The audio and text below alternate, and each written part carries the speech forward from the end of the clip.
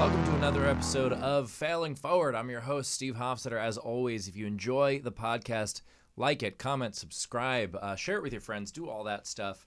And today's episode is very different because today, I put out, this is actually an idea that I got from Arian Foster, who does the Now What podcast. And, he put out a message. He wanted to chop it up with a fan. And so I thought, what a cool thing to do. And especially because so many of my guests on this show are in entertainment, I wanted someone in a completely different field. To show that failure stories are kind of universal. So my guest today is Matt Smith. I believe you reached out via YouTube originally? Facebook. Facebook. Yeah. So via Facebook. Matt is a first-class petty officer in the Navy and apparently a Yankee fan, which I did not know before I invited you on this podcast. I thought it'd be a nice little surprise. Yeah, what a fun thing to come into my house. I actually washed my hat last night just so it looked nice and pretty for you. I don't think I've ever washed a hat. I had to make sure it looked pretty for you, Steve. You wash a hat? Do you do? You know what? I think when I was a kid, they had those like those racks. You're supposed to put them in I was actually really nervous about that. I was talking to my wife. I said I want to wash it. I just really hope it keeps its form. Yeah, because you could totally ruin a hat that way. Definitely. So yeah, that's why I just have crusty old hats or new ones. I don't wash the hats. I guess now I feel bad for not washing my hats. Anyway, last episode we had Michael Price on, who is a fellow Mets fan, and so now. We have the opposing argument, but it's not a sports podcast anyway. It's just clearly Matt decided to needle me a little bit. But I don't know much about how ranks in the military work. I've done a bunch of stuff for the USO, all local. I've never done the abroad stuff. I'm way too much of a chicken to do that. But I've done a bunch of stuff, at bases around the country, and some USO stuff in LA. And so let's assume most of our listeners have as little knowledge of this as I do, or even less. Okay. So what does first class petty officer mean? So first class petty officer, there's two sides to the military structure realistically. There's the officer side and the enlisted side. And the officer side is kind of what you would think of as managers. They're making decisions. They have to know what's going on and how to move forward as a collective team. Okay. The enlisted side, we're the ones that are operating gear, repairing gear, things like that. We're taking care of the daily worker tasks. So we may have a satellite communication system. That's one of the things that I work on. Yeah. And so you're on the IT side of things. A little bit. That's more networking with computers and things like that. We deal, I'm an electronics technician, so it deals more with the actual nuts and bolts, hardwire connections and things like that. So you fix the shit that helps us kill people or not get killed. Exactly, yeah. That's essentially what we do. Now, the officers, they have to know how that stuff works in principle and theory and stuff like that so that they know limitations of different stuff. But as far as they know, it's magic that happens that makes it work. And do you have to do this in the field? I'm on a ship. Okay. So a big blue field, I guess. So, all right, yeah, a very wet field. Yes. But you have to do this, is this something where will you ever see combat? Potentially. Here back in 2014, the Navy, I get to talk about it because they actually released everything. But yeah. My ship was the USS Philippine Sea, and in 2014, we fired off Tomahawk missiles into Syria. Wow. So that was from my ship and another supporting ship. So how far off the coast were you? Very far. Yeah. Those missiles travel a great They deal. travel. Yeah. Be like, yeah, I was in Baltimore. It was weird.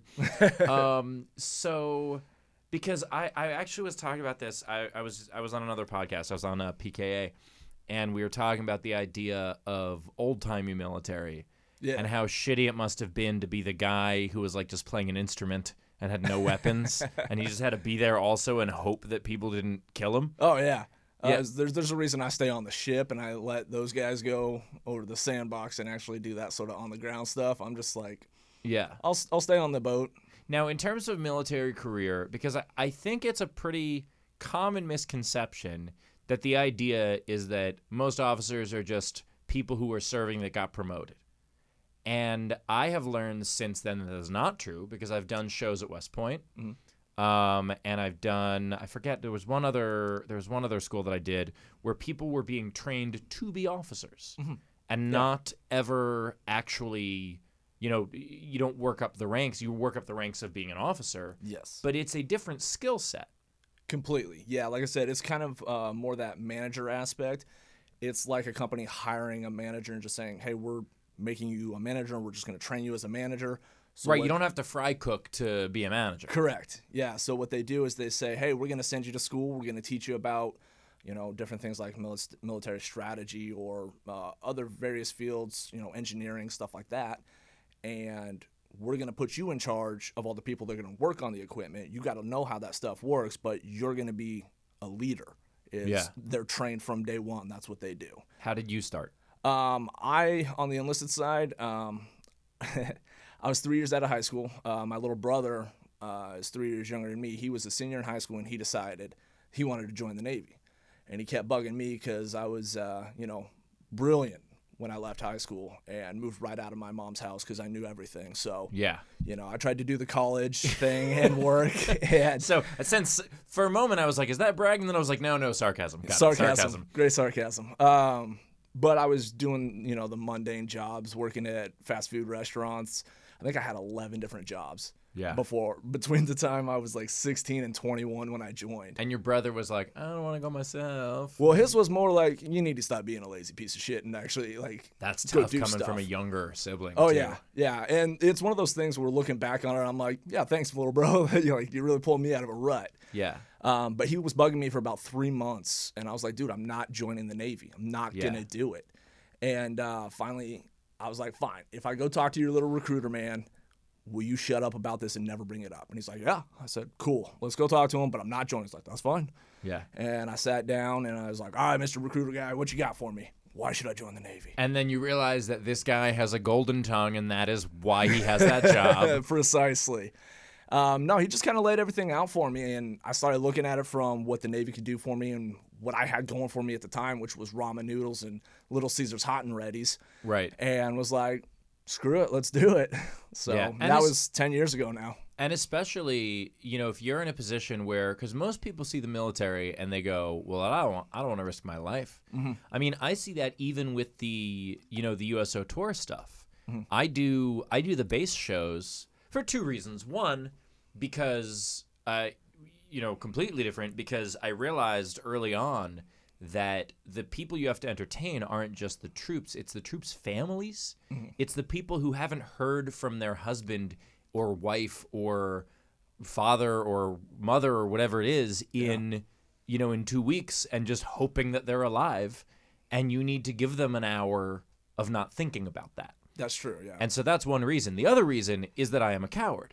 And I don't feel like it's worth it to go into a war zone to get a couple of laughs here and there where I'm like, can I just send them a DVD? Is that okay?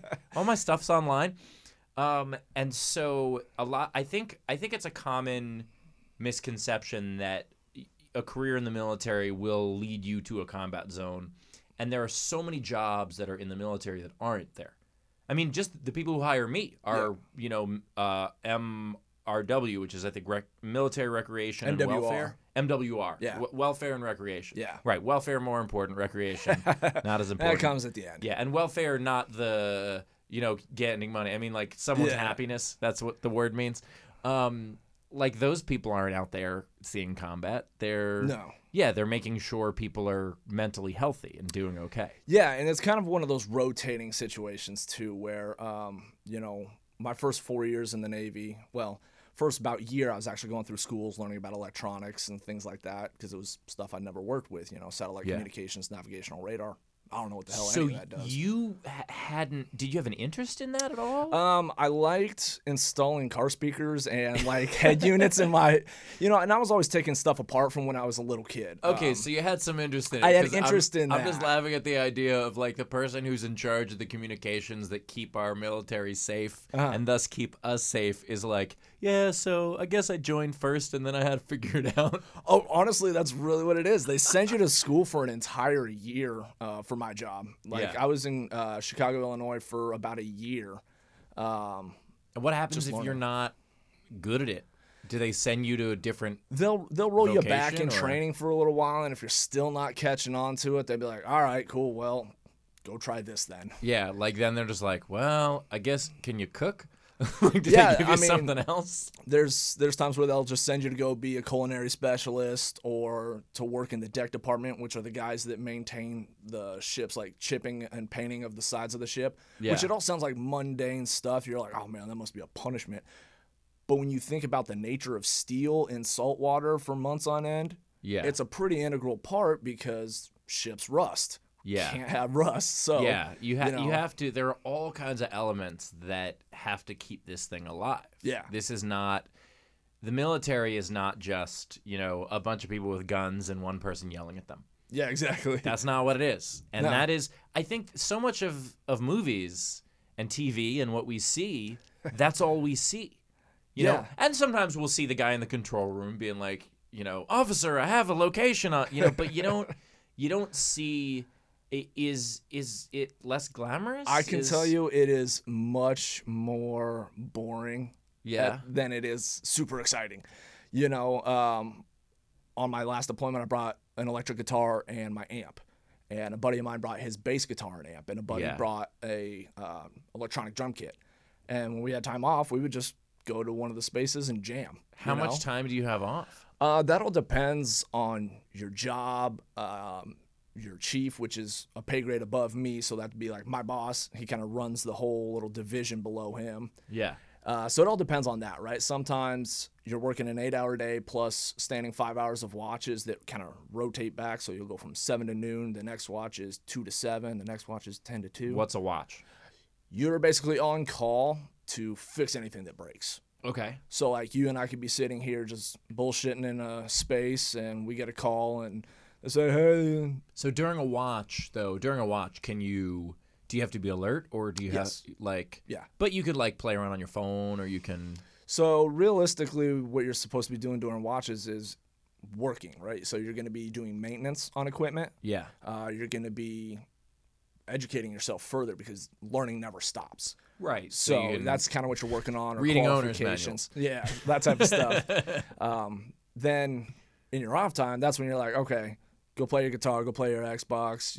One time we had a Nerf gun war. It was a lot of Yeah. fun, but stuff like that. I mean, but when you're on watch, you're on watch.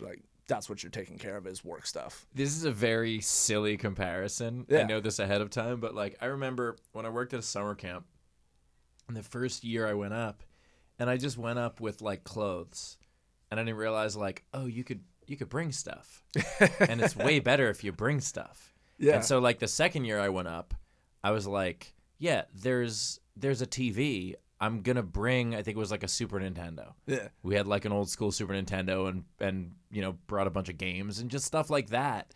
And I feel like the first time you go in, you probably are just thinking duffel bag. Yeah, you take your sea bag, which is what it's if you've ever seen those big, huge green bags. Yeah.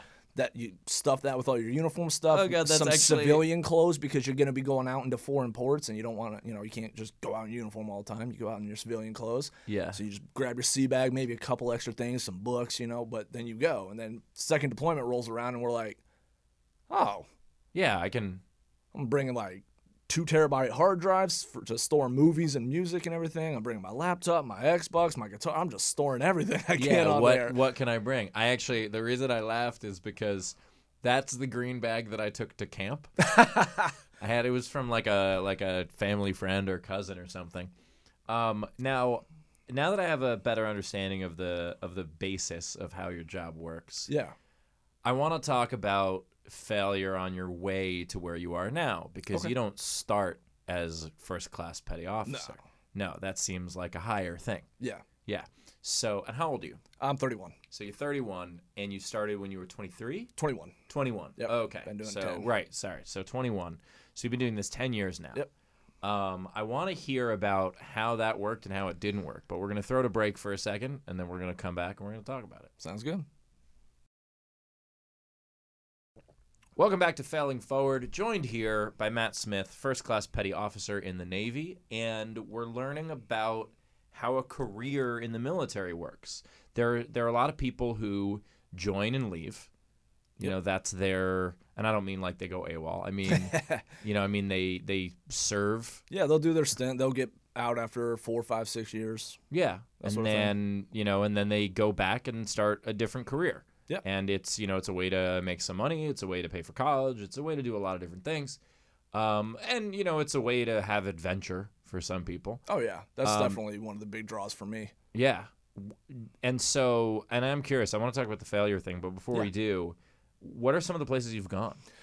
So, I have been to Norway. I went to Germany twice. I went to Spain twice. I went to Greece. I went to Turkey twice. Georgia, country, not the state. The Ukraine, Bulgaria. I've been down to the Seychelles. I've been to Bahrain, I think 7 times, and Dubai 4 times. So. Yeah, most people haven't been to Bahrain or Dubai 7 or 4 times, and it's also one of the things I do want to get to. I want to talk about the failure thing, but at some point I also want to talk about, because you joined because of this recruiter and it made sense for you. Mm-hmm.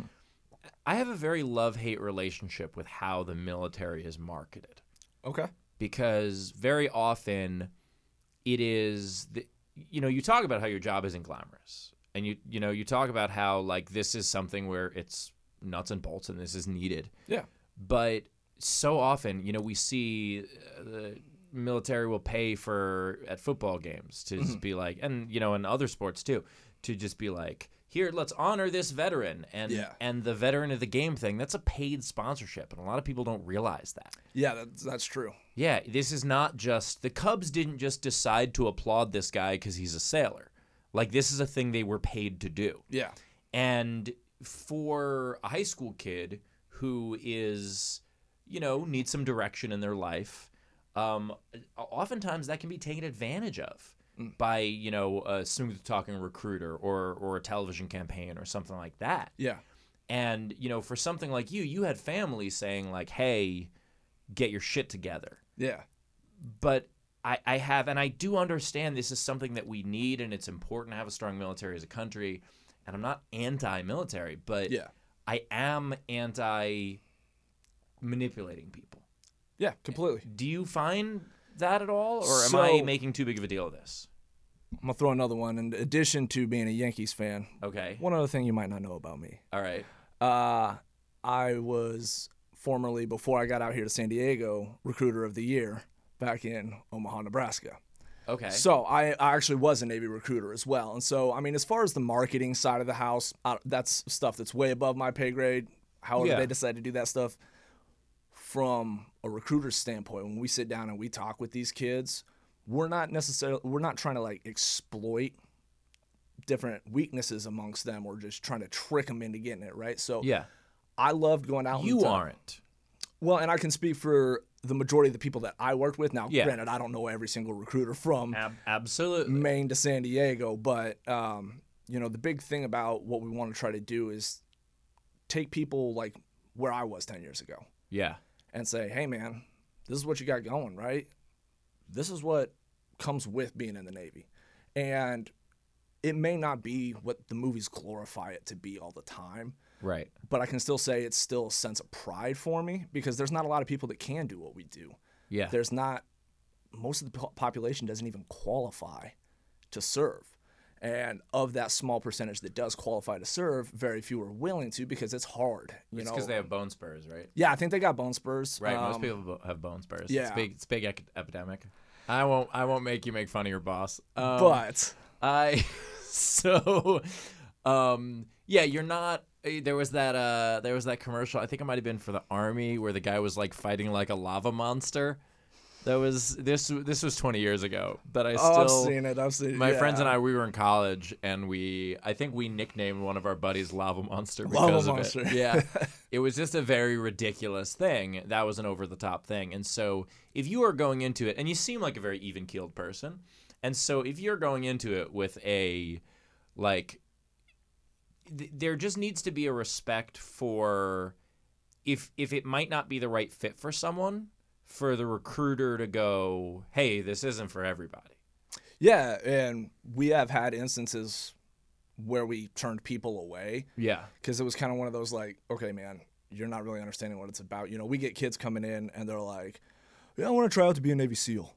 Yeah. And we're like, okay, why? And he goes, I don't know, I think it'd be really cool. And we're like, okay, that's already the wrong attitude. Like the people that make it through that are the ones that come in and say, I'm here to be a Navy SEAL. And you go, okay, what happens if you don't pass the readiness test? No, that's not going to happen. Yeah. Like, it's the guys that are so dedicated to that they're willing to, drown in a pool before somebody says you can't be a SEAL. Right. And so they come in with that wrong mindset, and we go, sorry, bud, like, that's not the attitude you have to have. You can't have any maybes, ifs, tries when you're going for something like that. And not to get into the controversy of what happened afterward, but like, because you look at like the Bo Bergdahl story, and he never should have been in the military. Like, there were obvious red flags, and so like that's what I'm talking about. Like there are people who ignore that stuff because we do need numbers. And so I'm all for what you're saying, and the ability to look at someone and go, hey man, no. Like, if someone's coming in and being like, I saw a movie and I want glory, and it's like, well, that's not what happens here. Yeah. Yeah, there's an element of, and there needs to be an element of humility, right?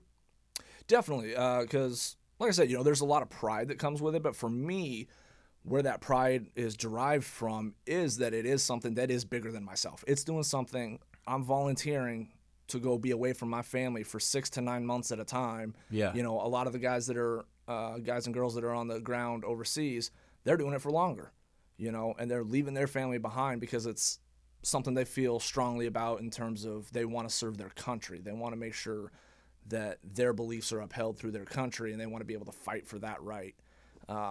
For everybody back here to sit down and have a podcast without having to worry about, the United States of America coming down and saying, Steve Hofstetter, you're off the air. Yeah. Stuff like that. Which can happen any moment. I have said some things. So what's the longest you've been away from your family?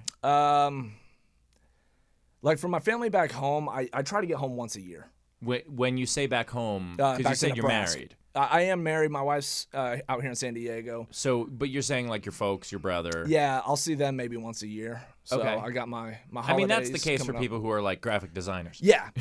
But the longest I've been away from any family member is 9 months. So 9 months away from your wife? Yeah.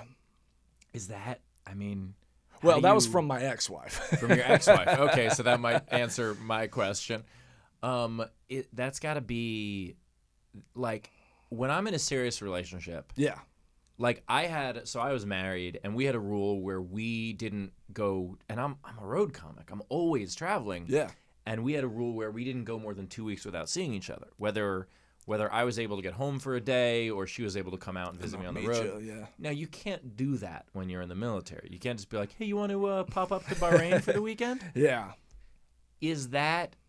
I cannot fathom what that would have done to my psyche to be like, I'll see you next year. It's really crazy because you learn, whether it's a pro or a con, I have yet to find out, but you learn to really compartmentalize type things like that, as far as, okay, you get in that brain space of it's go time. I'm leaving. And I got to take this little family box, put it on the shelf for right now, and now in my work box. And, you still send that'd be so tough. Send emails home, Facebook chat and stuff like that. You get into a foreign port, you can hop on some Wi-Fi and Skype or something like that. But it's never quite the same, I'm totally a good morning and good night person. Yeah. Like, I don't think I could do that. Like, that'd be really tough. So we don't have a ton of time left. So I want to talk about give me a failure story, because most of our failure stories come in entertainment, and it's just about how the business sucks. Yeah. So tell me something I don't know about stumbling up your way through the military. So my failure story is kind of one of those where when I was younger, I was bright, I was hardworking, everything like that. At least I thought I was. Yeah. So it was consistently from the time I started working, even up through the early years of my military career, it was very much I know I'm capable of doing my boss's job. Why don't I get it? Yeah. And so that is such a common feeling. And it took me many, many, many years. I think I figured it out here just a few years ago type of thing. But, every time, like I said, I had like 11 jobs from the time I started working until the time I joined the Navy, because every time that something pissed me off at work, I'd say, screw this, I don't need it, and I'd leave. Right. You know, somebody got promoted to shift supervisor over me. I'm like, why didn't I get it? And it was years later, I look back and go, oh, because you're a 17-year-old kid that has to be home by 11 o'clock at night. You know? Right. And also because you're someone who has the attitude of, why didn't I get it? And like that can be, you can read that. Exactly. And so I ran into a lot of obstacles that were all placed there by myself. And it took me a long time.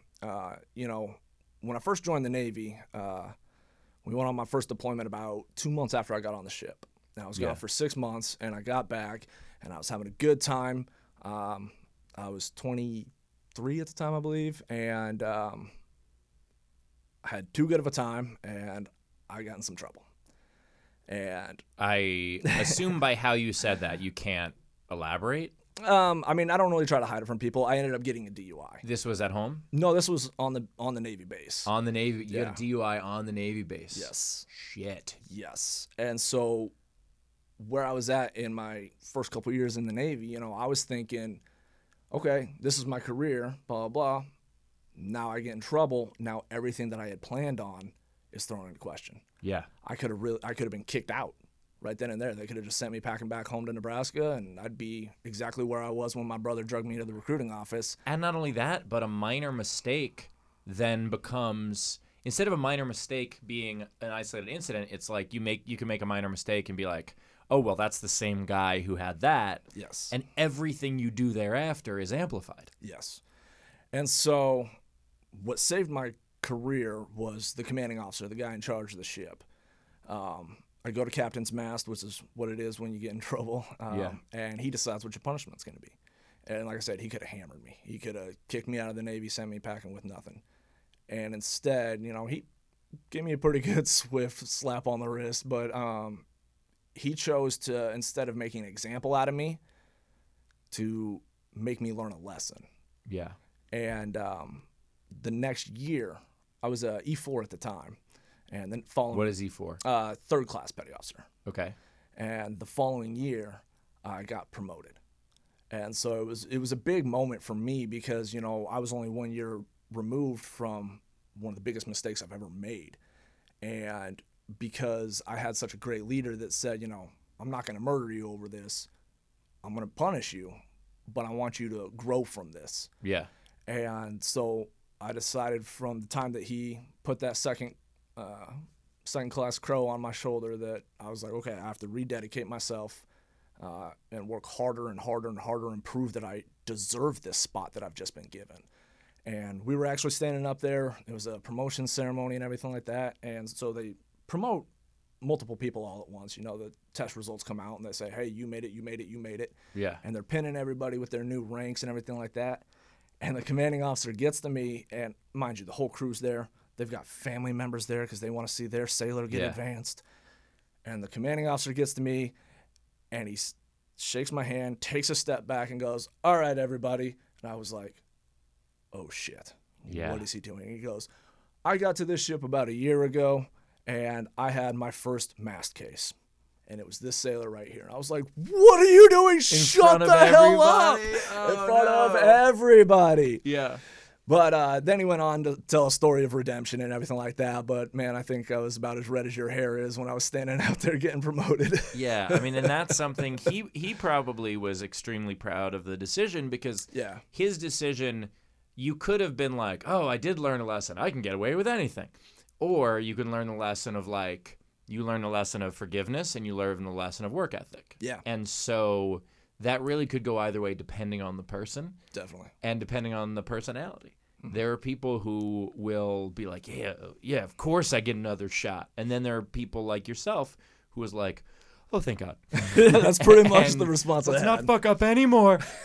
and I think that is a much better way to handle things. And, you know, good on him for being able to identify which you were. Unless he was just rolling the dice. But hopefully not. Hopefully it's something where he saw that in you and he was like, okay, this person just is a young kid who needs to wake up a little bit. Yeah. And, you know, between him and then, you know, I transferred off that ship and went to my recruiting duty. Yeah. And that was a whole nother story for a whole nother episode. But yeah, recruiting duty is rough, I'll say that. But I ended up getting a leading petty officer, which is just your immediate supervisor. Same, he was E6, I was E5 at the time, so he was first class, I was second class. But he really motivated me in a way that it was like, hey, I know you've got the skill to go do what you have to do and help us be successful. Do it. And he just really helped build me up as a person. So my buddy Harold is one of the reasons I'm still in the Navy. I was actually thinking about getting out of the Navy when I was on recruiting duty. But then I saw, I thought back to that commanding officer. I thought back to my buddy Harold. And I was like, okay, those are the leaders that the Navy needs. And if I can take some of that from them and try to emulate that and push it on to sailors beneath me, hopefully we can grow it to a little bit better Navy through leadership rather than having that hard-ass boss, Yeah. Hard bosses make good followers. Good leaders make better leaders. That is probably the title of this episode. It is something where sometimes you need to make the mistake in order to learn from it. It's not a DUI, but it reminds me of early on when I was 17 and I was working for a sports writer, and he gave me this assignment and I was working on it, and it's like, all right, well, I'll kind of finish it whenever, and it was on his computer somewhere, and I left for the day because my hours were over. Yeah, you punch out and you go home. Exactly, except my job wasn't over, and I didn't tell anyone where I put the research I did do. Oh. I just left, figuring, working on it tomorrow. Yeah. But they needed it that day. Yeah. And it was, did I get reamed for that?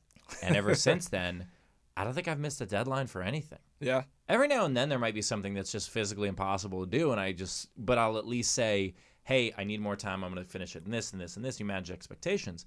But the lesson, I wouldn't have had that lesson of like, always do your shit if I didn't screw up once. You have to. Yeah. Yeah. If you go through, and I was thinking about, what we were going to talk about beforehand, and I was thinking about coming in jokingly around saying that my first failure was not making it to the NBA. Yeah. But my whole problem was I was pretty good at sports early on. Yeah. But then I was just better than everybody, so I never worked harder to get better at my craft until I ran into people that had been working their ass off, and then I just fizzled out in sports because I was like, oh, okay, I didn't have that failure until now. So, yeah, I completely agree with you that as you're going through life, there has to be a failure that says, oh, shit, I gotta... You look at the NBA, Michael Jordan was cut from his JV team. Yeah. It's true with most successful athletes. There was a certain point early enough that they were able to work on it. Well, Matt, I appreciate you coming in. Thank you so much for having me. It was a great departure from what we do, and I hope people enjoy it because I certainly did. Me too. Is there anything you want to plug? I heard you talking a little bit about you do some carpentry. Yeah, just a hobby thing. Yeah, I got a buddy. He does like those big wooden plaques. Yeah. Engraves them and everything like that. Does awesome work. I've actually got mine getting shipped out right now. If you go on Facebook, it is AKV Custom Works, I believe. So you're plugging your friend's stuff. Oh, of course. That's great. Of course. That's awesome. AKV Custom Work? I believe so, yeah. All right. Well, if not, whoever that person is going to get some hints. So, Matt, thank you for coming on. And as always, everybody, thanks for tuning in. Like, comment, subscribe, do all that stuff. And we will see you again next Wednesday.